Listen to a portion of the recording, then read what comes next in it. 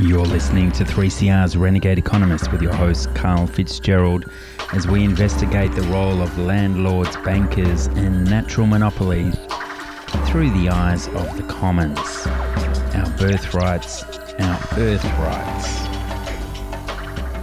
All right, listeners, we're sitting in the office of John A. Jamieson near Albany, Western Australia in the southwest corner.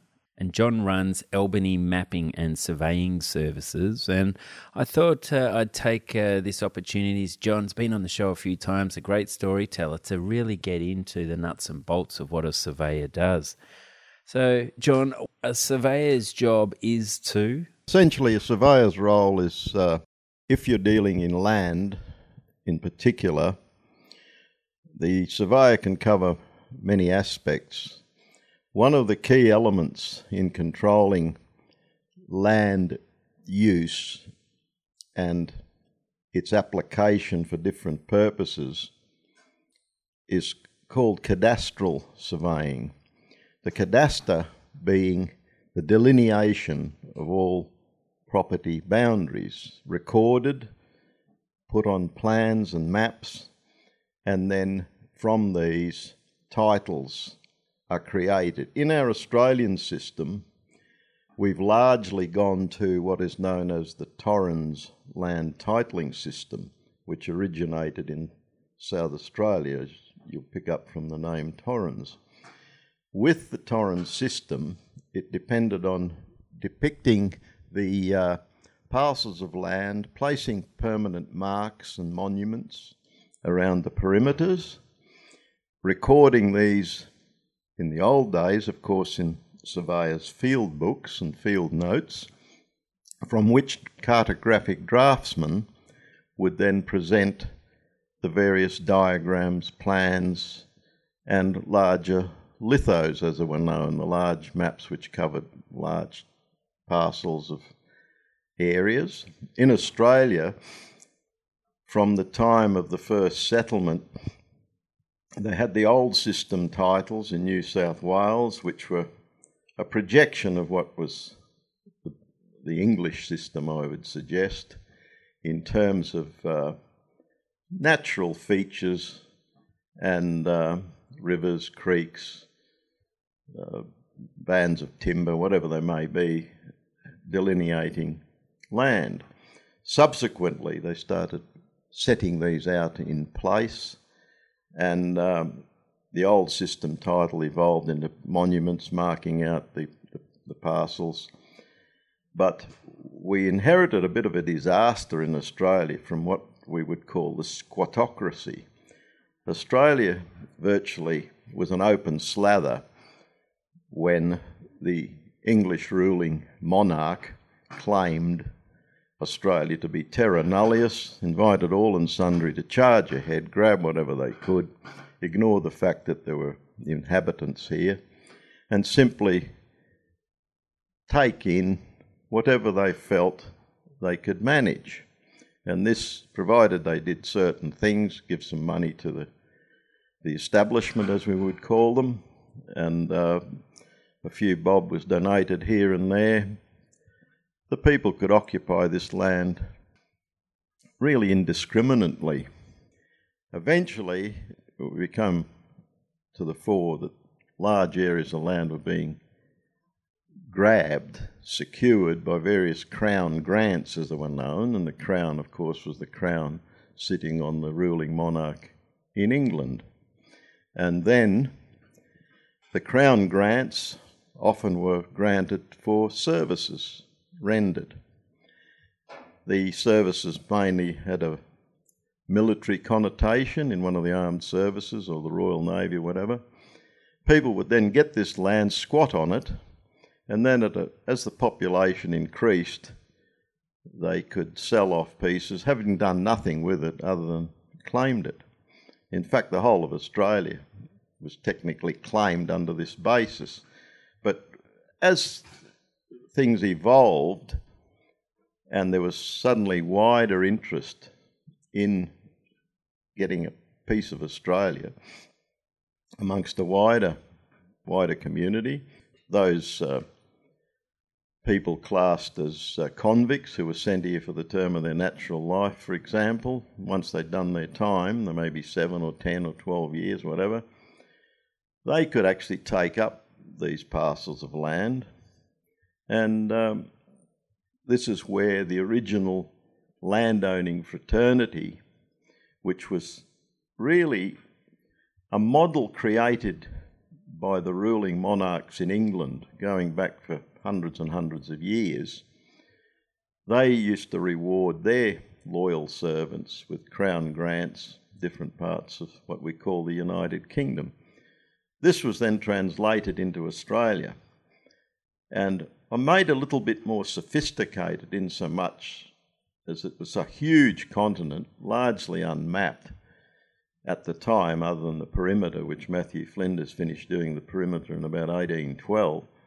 But within the borders of this land mass, that included Van Diemen's Land, later to become Tasmania, it was taken up and mainly controlled by landed gentry with connections to the English throne, hence the Crown grants. I've always found that it's interesting studying this history, the fact that the British Empire as such went around the world claiming large swaths of land, ignoring the fact that there were other people diligently caring for the land and treating it with respect, whereas the new arrivals would simply ignore much of the traditions of land management rather than taking it as a commodity that could be traded with. And of course, Australia was a unique place. It was the oldest continent, we believe, since the planet was created, not by human endeavour, but by some would suggest the creator or God, whatever you wish to call it. But in essence, all of this was presented for the use of people who are prepared to care and occupy the land. It was only the people invading these formerly unclaimed continents stuck a flag up and said, right, boys, this is ours, and you better go along with what we wish to do with it. So this is where it all started, going back to 1788, and certainly there's been evolutionary changes in the way surveying as such has been carried out. The early open slather was then broken up by formal legal surveys, legal in the sense that under the Crown certain requirements were made as to delineate these parcels of land and then show them on plans, diagrams, etc. Then, of course, the earliest surveys were subject to the equipment available. The sextant had been developed as a nautical tool for navigation, and early surveys were done with sextants and magnetic compasses. The compass, of course, was an essential part of sailing a ship anywhere. The sextant for navigating, once the development of sextant navigation was perfected, and these two basic tools were, in essence, the start of mapping surveying. Eventually, more sophisticated pieces of equipment called theodolites, they could measure accurate angles, very precise astronomical observations could be taken, and fine-tune the positions. Right through to the modern era, I grew up when we had to learn with theodolites, which had an accuracy of 20 seconds of angular measurement. We're using steel measuring tapes, which were graduated in imperial measure, that is the standard British foot, inch, yard, etc. Uniquely in Australia, for title purposes to land, they used links and chains. 100 links was the equivalent of 22 yards. 80 chains was 1 mile. Yards were 1,760 to the mile. So you had to learn all these things, apply them in the early mapping and surveying. Subsequently, as I got longer involved in the profession, we moved into the metric applications, which in Western Australia, for example, took place in 1972. So since that time, we've used the metric standard.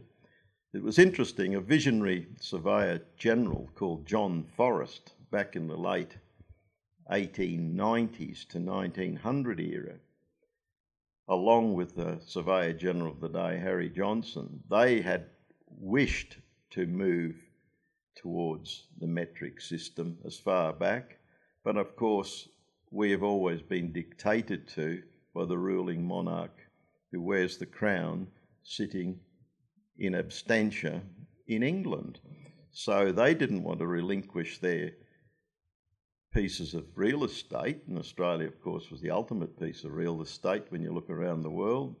Few people, massive natural resources, huge acreages of land which could be put to any use. And of course the system that was developed over the years was very much focused around ensuring that the English crown and monarch could control as much as possible of Australia. And it's strange that until they had the referendum, which actually recognised Aboriginals in Western Australia, I think, and nationally in 1967, they were virtually completely ignored, treated, weren't even in the census. So it shows that Australia has been a plaything of royalty, you might say, since its founding, because it was a dumping ground for those that were less desirables in the eyes of the English establishment, who used to house them in old rotting hulks on the Thames, until the stench got too much for the citizenry, the well-heeled, wealthy citizenry, and thought, well, we better get rid of this lot. So they thought they'd dump them on the east coast of Australia. At least the stench would be gone. And if they survived, so be it. If they didn't survive, what the hell? It's out of mind, out of sight, etc. Now, we have inherited a social conscience in more recent times. Certainly, it started to appear around the 1967 period when the national decision was made to accept that there are Australian Aboriginal inhabitants who were here long before the British dropped their anchor at Botany Bay. So, to my mind, until we can reverse a lot of the practices which were instigated in controlling the land and the cadastre, we'll always have major difficulties. I've been fortunate enough to live and work amongst the Aboriginals of Central Australia and other parts. I've listened to their stories and how their history can be traced certainly back 50,000 years, and recent announcements in research going in the Flinders Ranges of South Australia could actually go back 100,000 years. So when you're trying to deny and acknowledge that this continent had been managed, and I use the word managed, not used as a piece of commodity, but managed and cared for because it sustained life for 100,000 years. And the thing is, people have got to get their heads around this on a wider scale. And unfortunately, we've inherited a systematic brainwashing through all the institutions and colleges and universities that distorts what we call an economy. An economy is based essentially on access to natural resources, which the creative minds of many, many generations over the thousands of years have developed and applied and used resources that they never originally created, but which have had the impact of research and science allowing these things to become what we see sitting in front of us today: microphones, desktop computers, motorised cars. We're talking about electronic cars. All these resources are provided by the creative abilities of human beings who can see that harnessing this gift presented to us could make life better. Unfortunately, the life is only better for a shrinking number of people who control the resources. And the people that are actually expected to prop them up, the other 95% of the planet, the population, which I believe this week was clocked at 7.4 billion, unfortunately in Australia, our 24 million pales into insignificance. So until we can get around and make sure we acknowledge the fact that we're living beyond our means simply by allowing international corporations, bankers, and other human-created institutions to steal and remove as much of our natural resources from the everyday citizenry.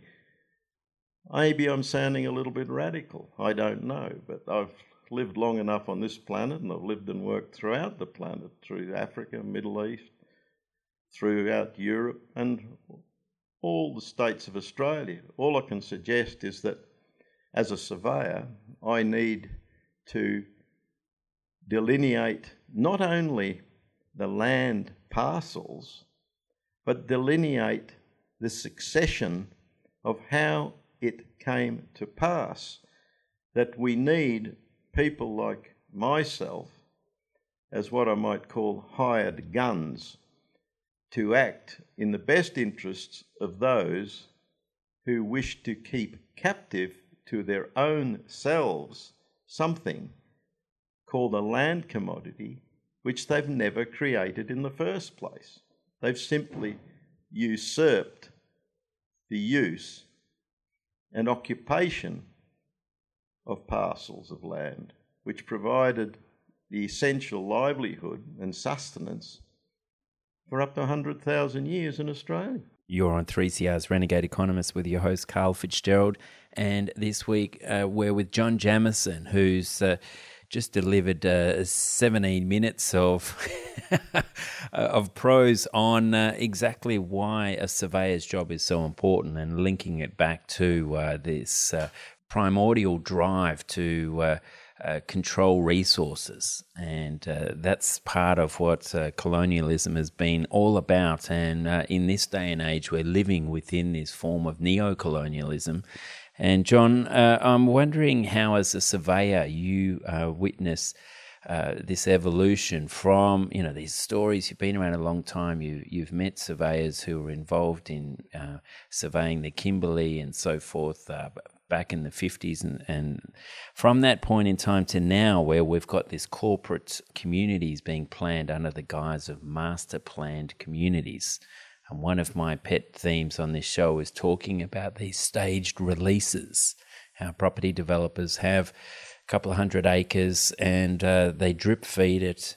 And there's one development in Melbourne I'm watching is up to about stage 140, and it's only about 30% of the way through its development. And so with each stage release, the price of land goes up. And part of the argument is, look, we've got to stagger this because of the shortage of labour, and there's just no way we can do what used to happen in the 60s and 70s, where on a Saturday morning people would attend a land sale in a marquee and all 200 acres of that land would have been sold off in one morning. It's very interesting. The broadacre subdivisions of particular areas I'm familiar with around the city of Perth, that started taking off in the on a reasonable scale during the 1970s. And in the early 70s, I remember doing a job which is the suburb of Thornley, not far from the middle of Perth. And we came up with a concept design and plan to utilise some new concepts. I wasn't fully aware of the fact that the planner architect I was working in association with had done his master's in the US after graduating in architecture from the University of Melbourne. So the design was very heavily influenced by what we call the American experience.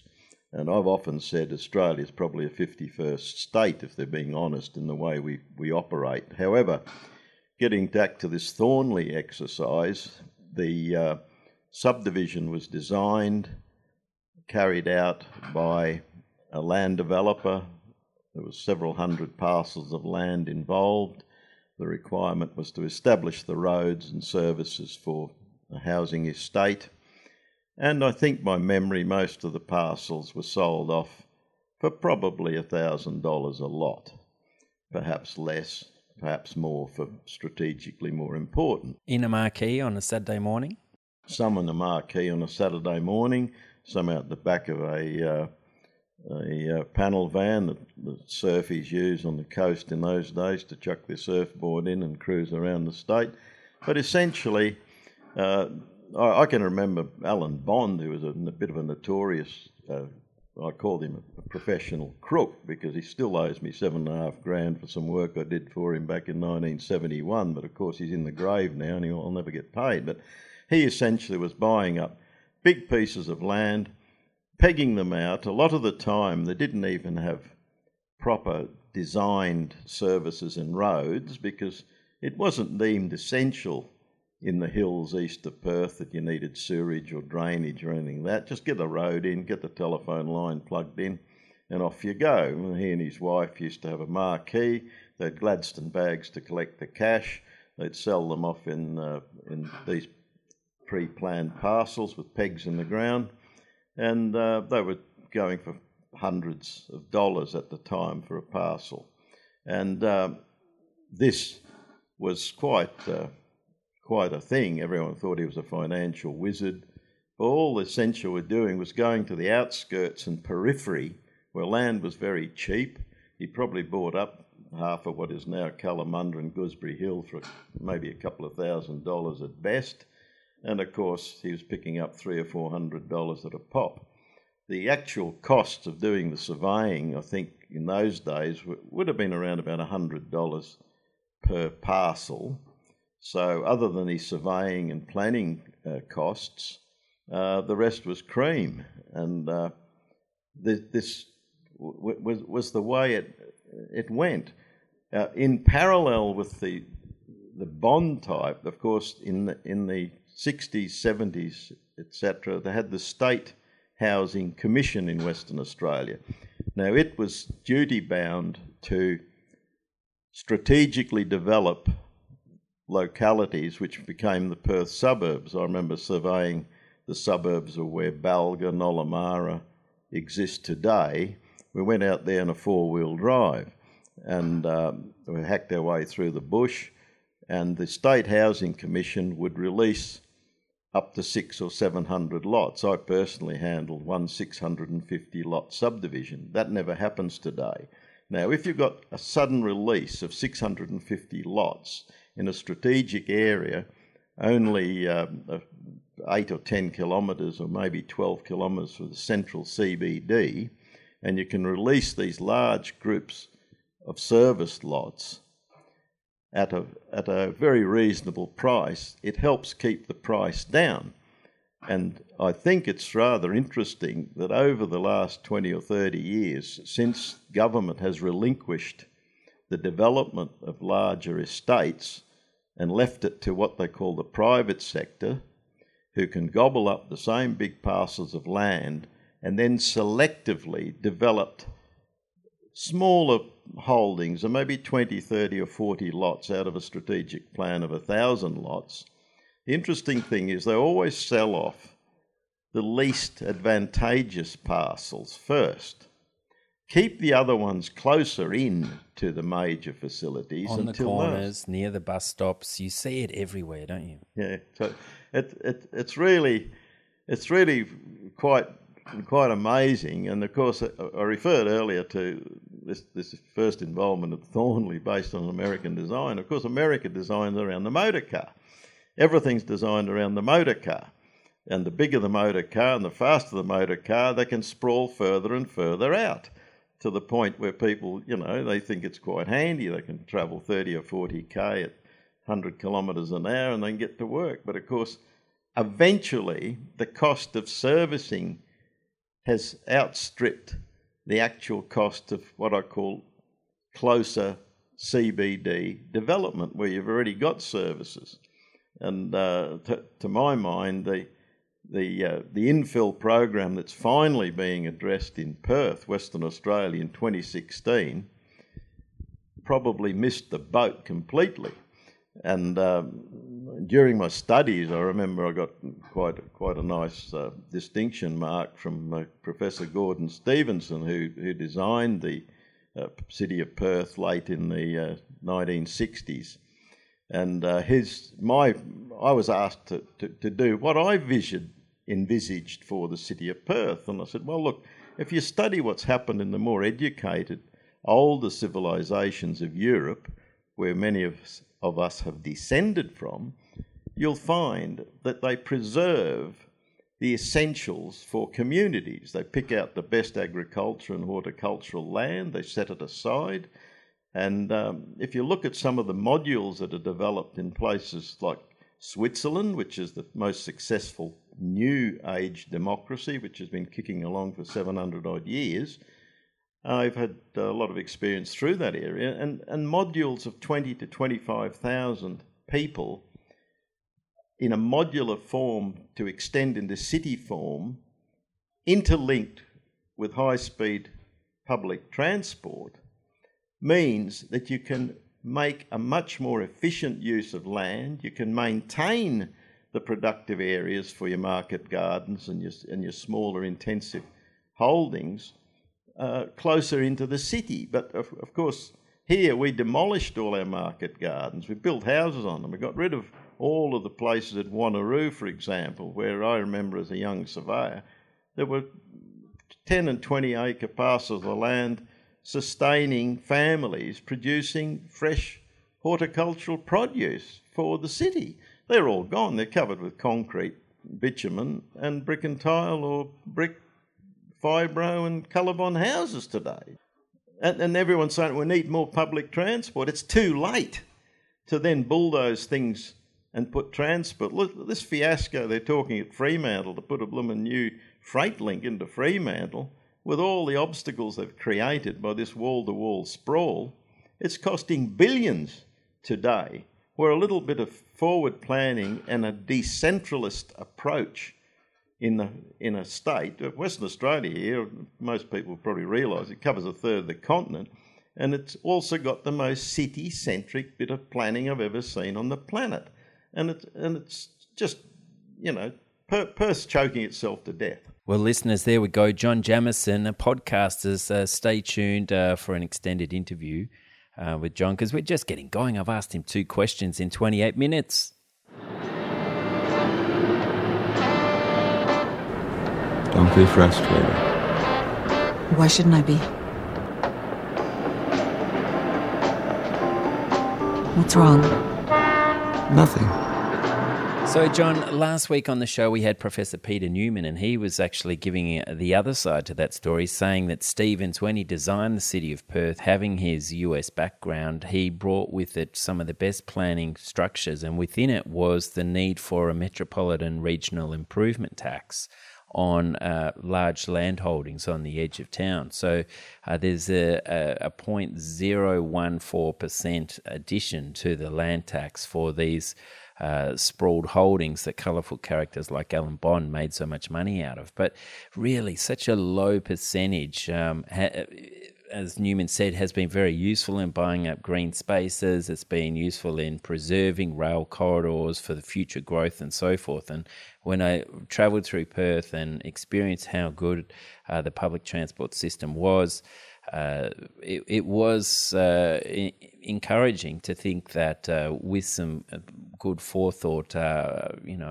some problems can be overcome. But for the rest of WA, there certainly are plenty of pressures. But with this low charge of 0.014%, and at best for a land tax it's some 2%, it's not really a very high charge. And listeners, remember that a land tax acts as a counterweight to land price and thus mortgage debt. So the higher the land tax is, the lower the land price is. And that means you save thousands of dollars each year in interest in terms of your mortgage payments.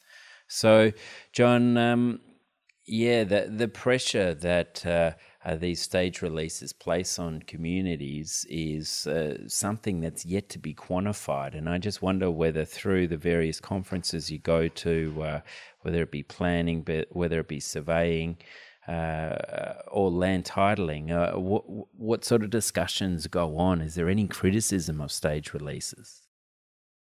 Yes, Carl. I think there has been in the recent times an appreciation that some of the previous practices need to be revisited and reevaluated. I'm also familiar with Professor Newman's work he does, and he needs to be applauded for a lot of his insights into where things can be remedied and should be supported.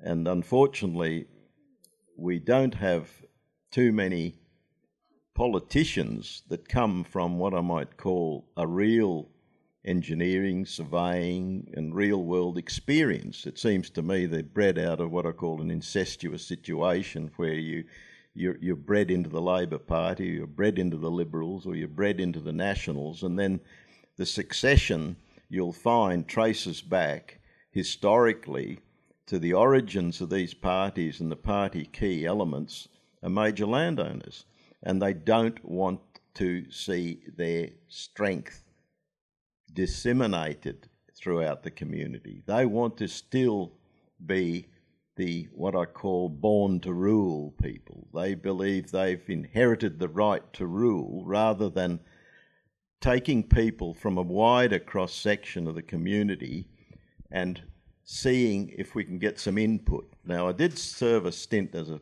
City of Albany councillor from 2003 to 2007, and I suppose in some respects people were a bit suspicious when I got elected because they ran a Labourite, a Liberal and a couple of others against me. And the funny thing was I've always been an independent of political persuasion all my life, and I ended up accumulating the same number of votes as all the other four candidates combined. So that said something about the people that I have worked with in my community since I arrived here in 1990.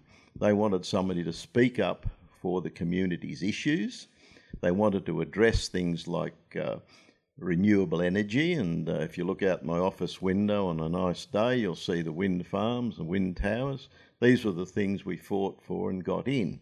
The first stint I did was as a ACF, Conservation Foundation convener, where we said, look, this dumping all the effluent in the ocean that's being proposed by the then Water Authority of Western Australia is a no-no. They go and tell the people, they've given the citizens three options. So the options number one was to dump it in the ocean at a place called Sandbatch. Beautiful piece of the coast, pristine coast, frequented by surfers and campers and holiday makers. The second point was off King Point in the harbour of Albany, just opposite where all the cruise ships now come cruising into Albany regularly. I think we have 16 or 18 international cruise ships with 2,000 or 3,000 people visiting Albany at each trip. The third one was at a place called Nannarup, east of Albany. Fortunately, the chap that owned the nearest piece of real estate was quite wealthy. He'd made a killing out of real estate in Sydney, bought up a big chunk of the south coast at Nannarup, and decided he didn't want anyone putting an ocean outfall opposite his piece of pristine beach. So he joined the fray, and we researched the fact that you were giving the people a no option. It was going into the ocean. Here was a valuable resource. I got together with a number of other people, some of them soil scientists. There's a lot of degraded farmland around Albany. Eventually, we actually convinced the then Water Authority, why don't we grow trees? This was in 1990-91 era. We managed to get them to secure a large piece of land opposite what is the Albany airport. They planted a tree species which allowed 3 crops. They coppice. Over a period in $1990, this would return a positive $14 million to the local community and economy over a 21-year time frame. Dumping things in the ocean, costs roughly 300% more in infrastructure and engineering costs compared to using a pipeline on land. Number 2, of course, means you've got a renewable resource that not only improves the quality of the air in your city, you have a plantation which can be harvested and used to put less pressure on our forests. Instead of wholesale clearing forests, we can clear these blue gums, chip them, turn them into any other material you like. You can turn them into laminates. There's German companies now turning the product into laminates, which I presume we end up buying back for building industry. But all these options took a lot of fighting. We had to actually stand up there and make sure the community supported this. There was a lot of people trying to knock it because they already had the design pre-done by Mobber Consultants in London who specialised in offshore outfalls. But my experience, having worked in the marine industry and doing a lot of hydrographic work, I'd uncovered some shortfalls in outfalls around Europe and particularly the UK. And when I brought this to the attention of people, they suddenly realised, hey, here's somebody that knows what he's talking about. Let's grow trees instead of dumping this valuable resource in the ocean. And that was capable of killing off the smell? There must have been a few different levels of purifying the water. Yeah, of course. They went through all tertiary programs to treat the effluent before it got piped up and then used as reticulated through the forest area that was planted. And these are examples on a local level that can be done, but in the wider context, I think we have to start really addressing how our natural resources are not being used for the community's benefit, but simply to line the pockets of individuals and corporations who salt away their profits in very poor tax regimes in the Bahamas or the Cayman Islands or somewhere off Vanuatu or wherever it may be.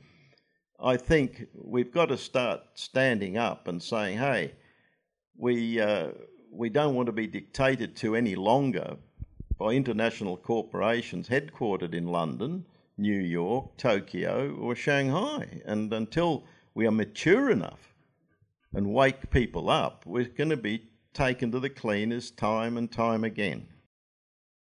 And as the nightly reality TV keeps hammering home, the best way to make money is to renovate houses and get in on this game of collecting this unearned increment, the economic rents of land. It's becoming harder and harder. And John, one of the seems like the latest edicts out of Davos type meetings is for governments to continue their privatisation agenda in one of the most sensitive elements in terms of land surveying, and that is privatising the land titles offices. And at present, the New South Wales government's paying JP Morgan some $10 million to consult on how they privatise their land titles office there. And Victoria, there's rumours about. South Australia, I think, has already done it. I'm not quite sure what's happening here in WA, but it's a scary fact that international corporations may well know more about who owns Australia's land than what we do, what our elected representatives do.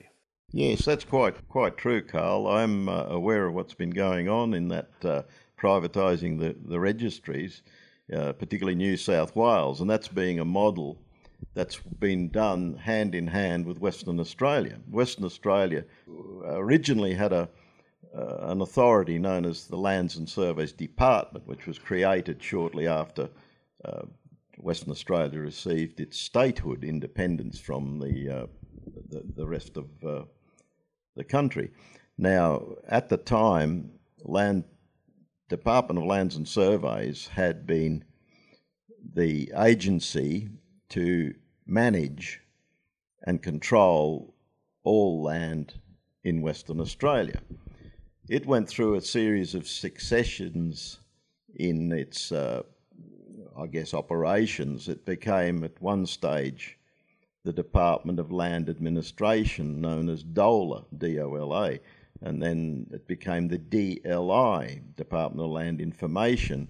And there was a big bun fight, I remember, back in the 80s, around about 83, 84, 85 era, when the what I call the bureaucratic side of administration wanted to neutralise the Surveyor General and his influence. And around about that period, what I call the private side of land use and that were pushing, I think, for the removal of the status and position of the Surveyor General and put it more into the hands of a lawyer or a lawyer type. And as we all know, lawyers are there to look after lawyers. They're not interested in you and me. Social justice is very low on their agenda if you really boil it down. But the subsequent outcome was, over a period, Landgate was formed, and that is set up as a private company which trades internationally, buying and selling knowledge and know-how.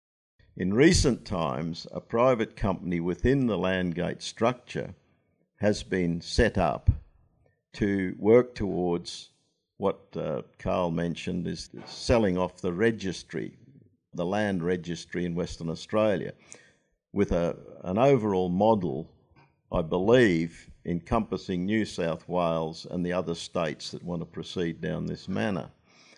Now, that's all well and good, but it also will mean that these private companies that control the register will actually be basing their future operations purely on land speculation. It's already happened in Western Australia that set up an agency called Landcorp. And Landcorp's brief is to take charge of all the Crown land that has not been freeholded into other private ownership and develop that. They're currently trying to sort stuff out in Albany, down at a place called Emu Point, which is a highly desirable area for retirement. They've been in charge of all the land surrounding the Albany Entertainment Centre, which was built on the foreshore whilst I was on the council during the period 2003 to 2007. And obviously, speculating in land seems to be the model that governments are now choosing. Now, to my mind, when you start speculating with commodities that you never in any way created in the first place, it will be a recipe for disaster. Now, at the very least, land should be in some form of leasehold. At least in some form of leasehold, then there are terms that can be negotiated within the length of lease, the requirements, the contributions to be made. And if this is done reflecting the value of the particular location, the value of the particular resource covered by the lease, then realistic returns can be put back for the wider use of society. It was quite interesting that to the best of my knowledge, and I've taken a bit of trouble to check out what the Chinese do, I'm talking about mainland Chinese, they called up their lease after 99 years at Hong Kong.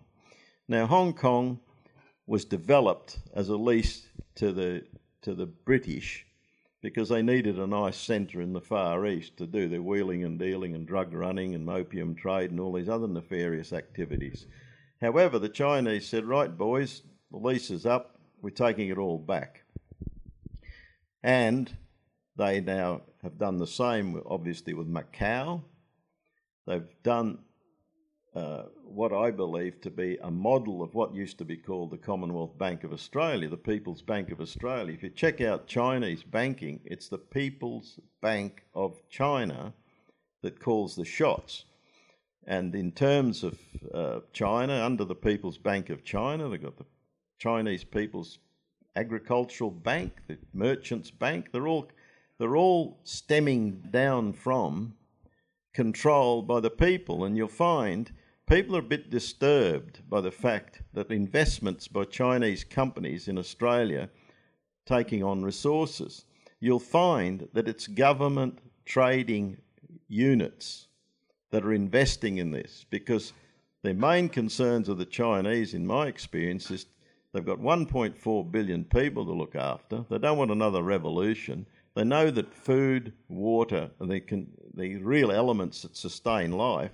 So why not invest in using their own resources and their own financial credit to take stakes in Australia, in South America, in Africa, in other countries, because they were so sick of the international banking cartel screwing everyone. That's why they set up BRICS: Brazil, Russia, India, China and South Africa. The BRICS banking is simply a Commonwealth Bank type operation controlled and administered by those 5 countries.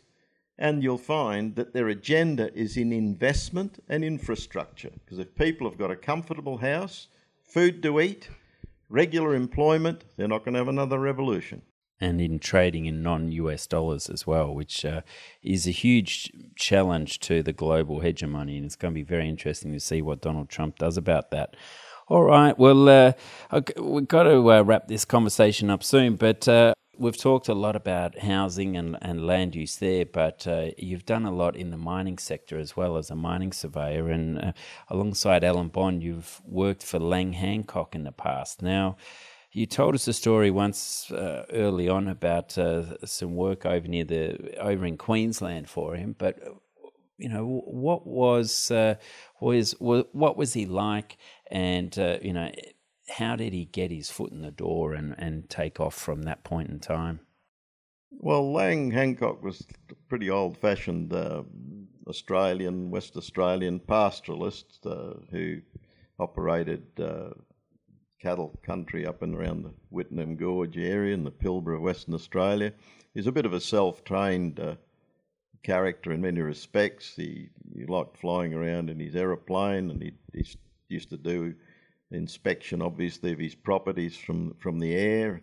And during that time, he was flying around, noticed all this iron ore in the hills in the Pilbara, and wondered what could be done with it.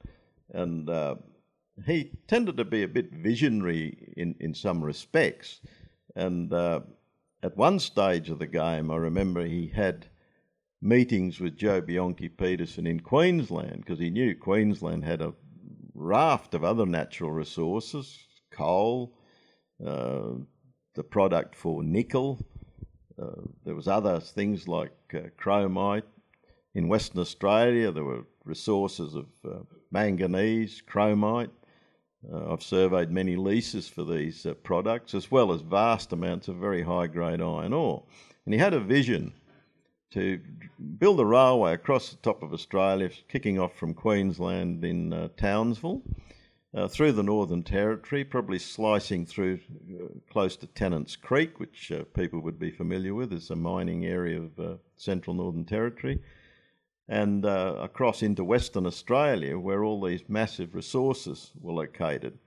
He got people a bit upset when he wanted to create a port using an atomic bomb blast, and that ended up getting shelved. But subsequent to that, he engaged my then business to do a hydrographic survey all around Dupuque Island, which is more or less immediately to the west of a watering hole known as the Wim Creek Pub. Well, we went up there and spent a few weeks charting all that area so that we could set up the marine charts on which a port could be designed and based. Unfortunately, in those days, the Northern Territory as such was still very much controlled as a province of Canberra. And of course, the people in Canberra don't like power escaping from the ACT. It's got to be kept there. And they thought, well, we'll kick that into touch. We'll make sure that nothing happens, because we can put a a stopper called the Northern Territory in their way, and they have no jurisdiction over that. Had it been a similar situation to Queensland and Western Australia and the Northern Territory, already a state in its own right, I believe it would have happened. But in the interim, of course, his idea was to develop our own integrated, high-quality steel industry. And instead of exporting all these shiploads of bloomin' ore from all around Australia, including the coal, the coking coal and everything else you need, ship out steel. We had the capacity of natural resources. And I remember doing a job when they were opening up Parapadu, which was the next stage to Mount Tom Price, and I was camped there. We were surveying a new railway route from Parapadu to link up Tom Price, and then it joined up to go up to the coast at Dampier. And there was a mob of Japanese industrial chemists in the camp. Those days there was none of this flying in, flying out. You went up there for the duration, in this case for about 6 months. The only time off we had was a Sunday afternoon to do our laundry, wash our clothes, service our vehicles, and then crack back into a 12 or 14-hour day for the rest of the week. But we'd have a barbecue, and these Japanese industrial chemists were talking to me one afternoon, and we'd just been up to inspect some drilling in one of the hills. One of the drilling rigs needed some welding, some broken brackets, and while I was up there, I went up to give the mechanic a hand and understand and check out these massive drilling rigs. And this bloke had a broken bolt, and he said, "Have a look at this, John." So he got the Lincoln welder, which was running on a power takeoff of the four-wheel drive, and he welded this old broken bolt into the side of the hill. He said, "Now there's a sledgehammer, see if you can break it." This was something like 85% pure iron sticking to the side of the hill. I got the sledgehammer out and bent the bolt. It never came loose from the side of the hill. When I got back to the camp, I was telling the Japanese industrial chemist about this. He said, "Oh yes, we know. This is the best iron ore in the world. What we're only worried about is maybe your government will insist on 50% investment back here for every 50% of the product that goes offshore." And of course, the Japanese, they were very, very happy when the special iron ore agreements were drafted by the then West Australian government, because there was no condition put for equal investment back in Australia. They just clapped their hands and kept loading the ships up. And of course, now we've got old, obsolete things like at Whyalla. They're talking about propping up ancient technology by spending money. You know, it's like buying a broken down racehorse and thinking you can put it in the Melbourne Cup. It's hopeless. It'll never run a race. It'll fall over and drop dead. Because we did not have this reinvestment with visionary people when we had the resources that we controlled, then of course we've missed the boat. And other countries that have invested in science and technology have left us streets behind. I keep seeing all these articles about what's wrong with Australian education. Well, I can tell you, from the time I was a very young graduate and starting off in my career, where we had to be competent, I've got people with honours degrees these days. I have to help them with their spelling to do a report. Now, there's something funny happened in the last 30 or 40 years if that's the case. But then I guess one day we'll wake up and all be speaking Mandarin and shrugging our shoulders and wonder what happened. Yes, John, it's just gobsmacking, isn't it, that a country that was so passionate early on about, because within those first fleets of Scots and all sorts of convicts that came here, there were people who recognised that the land should be held in perpetuity by government. There was an understanding that we've got to keep these aristocrats out. But from your perspective, how have these wealthy influences taken over our democracy and with it taken over our land? Well, it's a function of you choose the government, and we're giving an education that tells us we live in an open, free, democratic society. It's only open, free and democratic for some.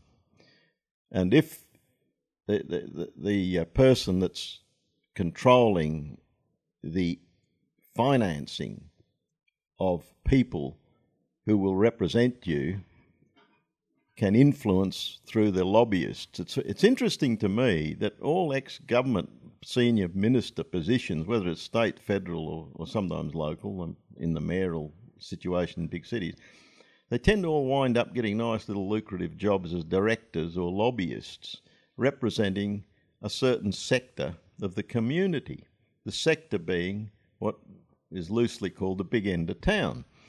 Now, to my mind, the whole structure needs a severe overhaul, and we see people's disquiet when the recent US elections, completely against the odds, they elected this bloke Donald Trump, who's simply made his killing and finance out of obviously wheeling and dealing around the globe with commodities called land, real estate in particular.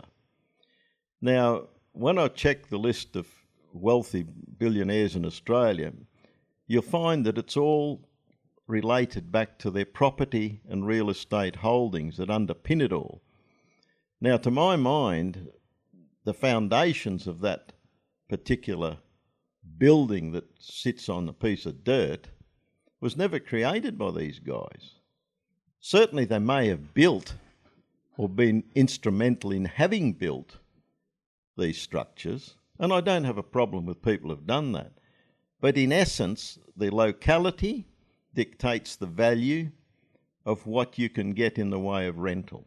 Now, if you're in the heart of Albany, in the CBD, where you've got all the facilities laid on, maintained and provided, I might add, by government, then you're obviously going to have all the parking bays, you'll access the libraries, the colleges, the schools, the daycare centres, you'll have nice running water, you'll have your gas laid on, you'll have your other sewerage all tended to, and therefore, if you've got a business located in that centre of town and you happen to own the piece of land on which your premises are built, you'll always make a decent living because you are using community-provided facilities to subsidise your living.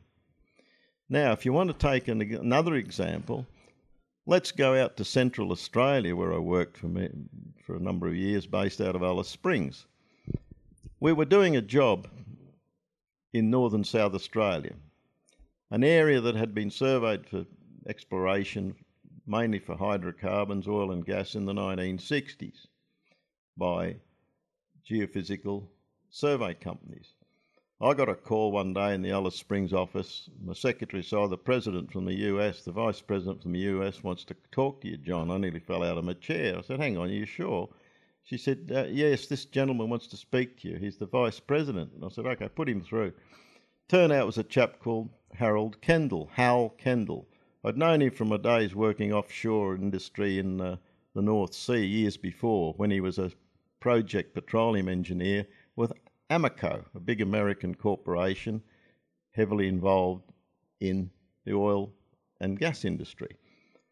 And Hal said, hey, John, you're a hard man to track down. I said, yes, Hal, I'm in Alice Springs. I'll be here for a while. I want you to mosey on down and check out some land in South Australia, John. We're going to go drill some holes. I said, well, hang on a minute. It's not that easy, Hal.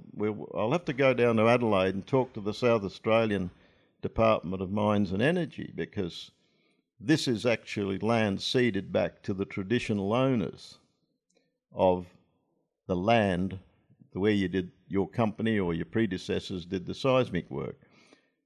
Much of that land is now under jurisdiction of what they call the traditional owners. Aboriginal people have an affinity with that land. He said, okay, how long will that take? I said, oh, well, give me a week. I'll get down and check it out and I'll call you back. So we did that, checked it all out and found out that yes, we could access the area, but we had to be very careful where we could and could not build an access road. I said, all right, and then when I called him back, I pointed out we should talk to the representatives and the traditional owners to explain what we want to do and why we want to do it. That was all put in place. We got permission. I spent a week out in the bush with the female and male members, because there's certain areas that are entrusted to the males only, certain to the females only in traditional Aboriginal culture. And we had a female anthropologist, very knowledgeable, spoke some of the local dialects, who happened to also be an American that took up Australian residence. So we went out and stayed there, found a route to build the road, and then we had to have a big meeting. What was going to be the compensation offered? So we sat down in the Marla Hotel Motel on the road between Adelaide and Alice Springs, and we had a great big meeting.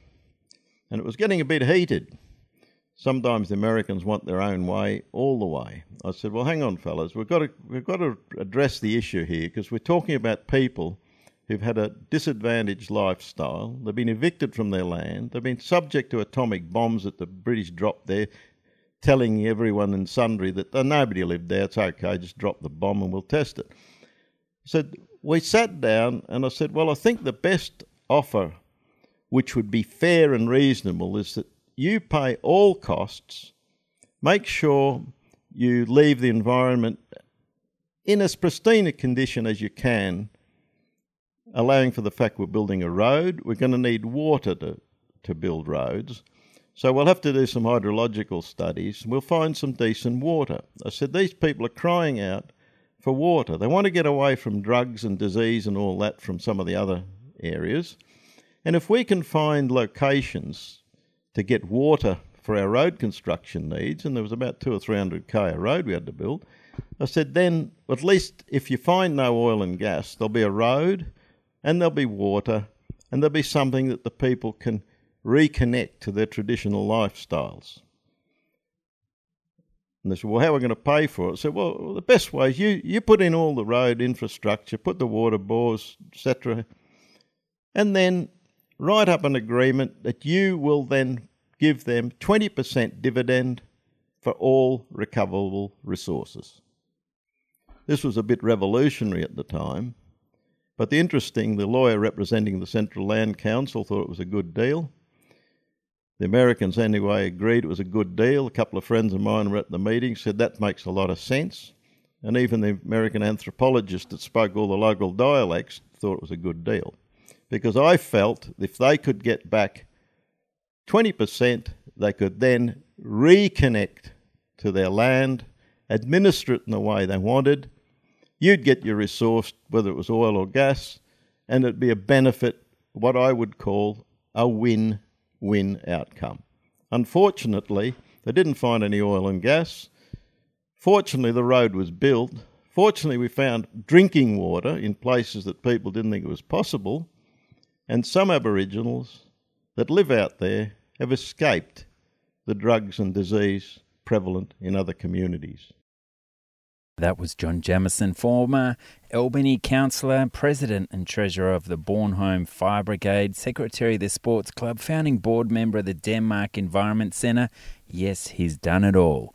And there he was, reiterating for us the importance of community-controlled resources. Democracy means so little without an economic right to the value of those resources, but instead workers are taking it in the neck with a litany of taxes alongside record-high mortgages, consigning the masses to a lifetime of debt and little idea why. All right, I really want you to read a piece I'm going to put in the show notes about how the left have been conned to criticise capitalism rather than rent seekers. Some sort of title like that. I'm offline at the moment, on the way to Esperance, just before the Nullarbor. All right, thanks for your support here on 3CR's beloved airways. My name's Carl Fitzgerald. Let's keep these monopolists honest. For God's sake, they're getting away with blue murder.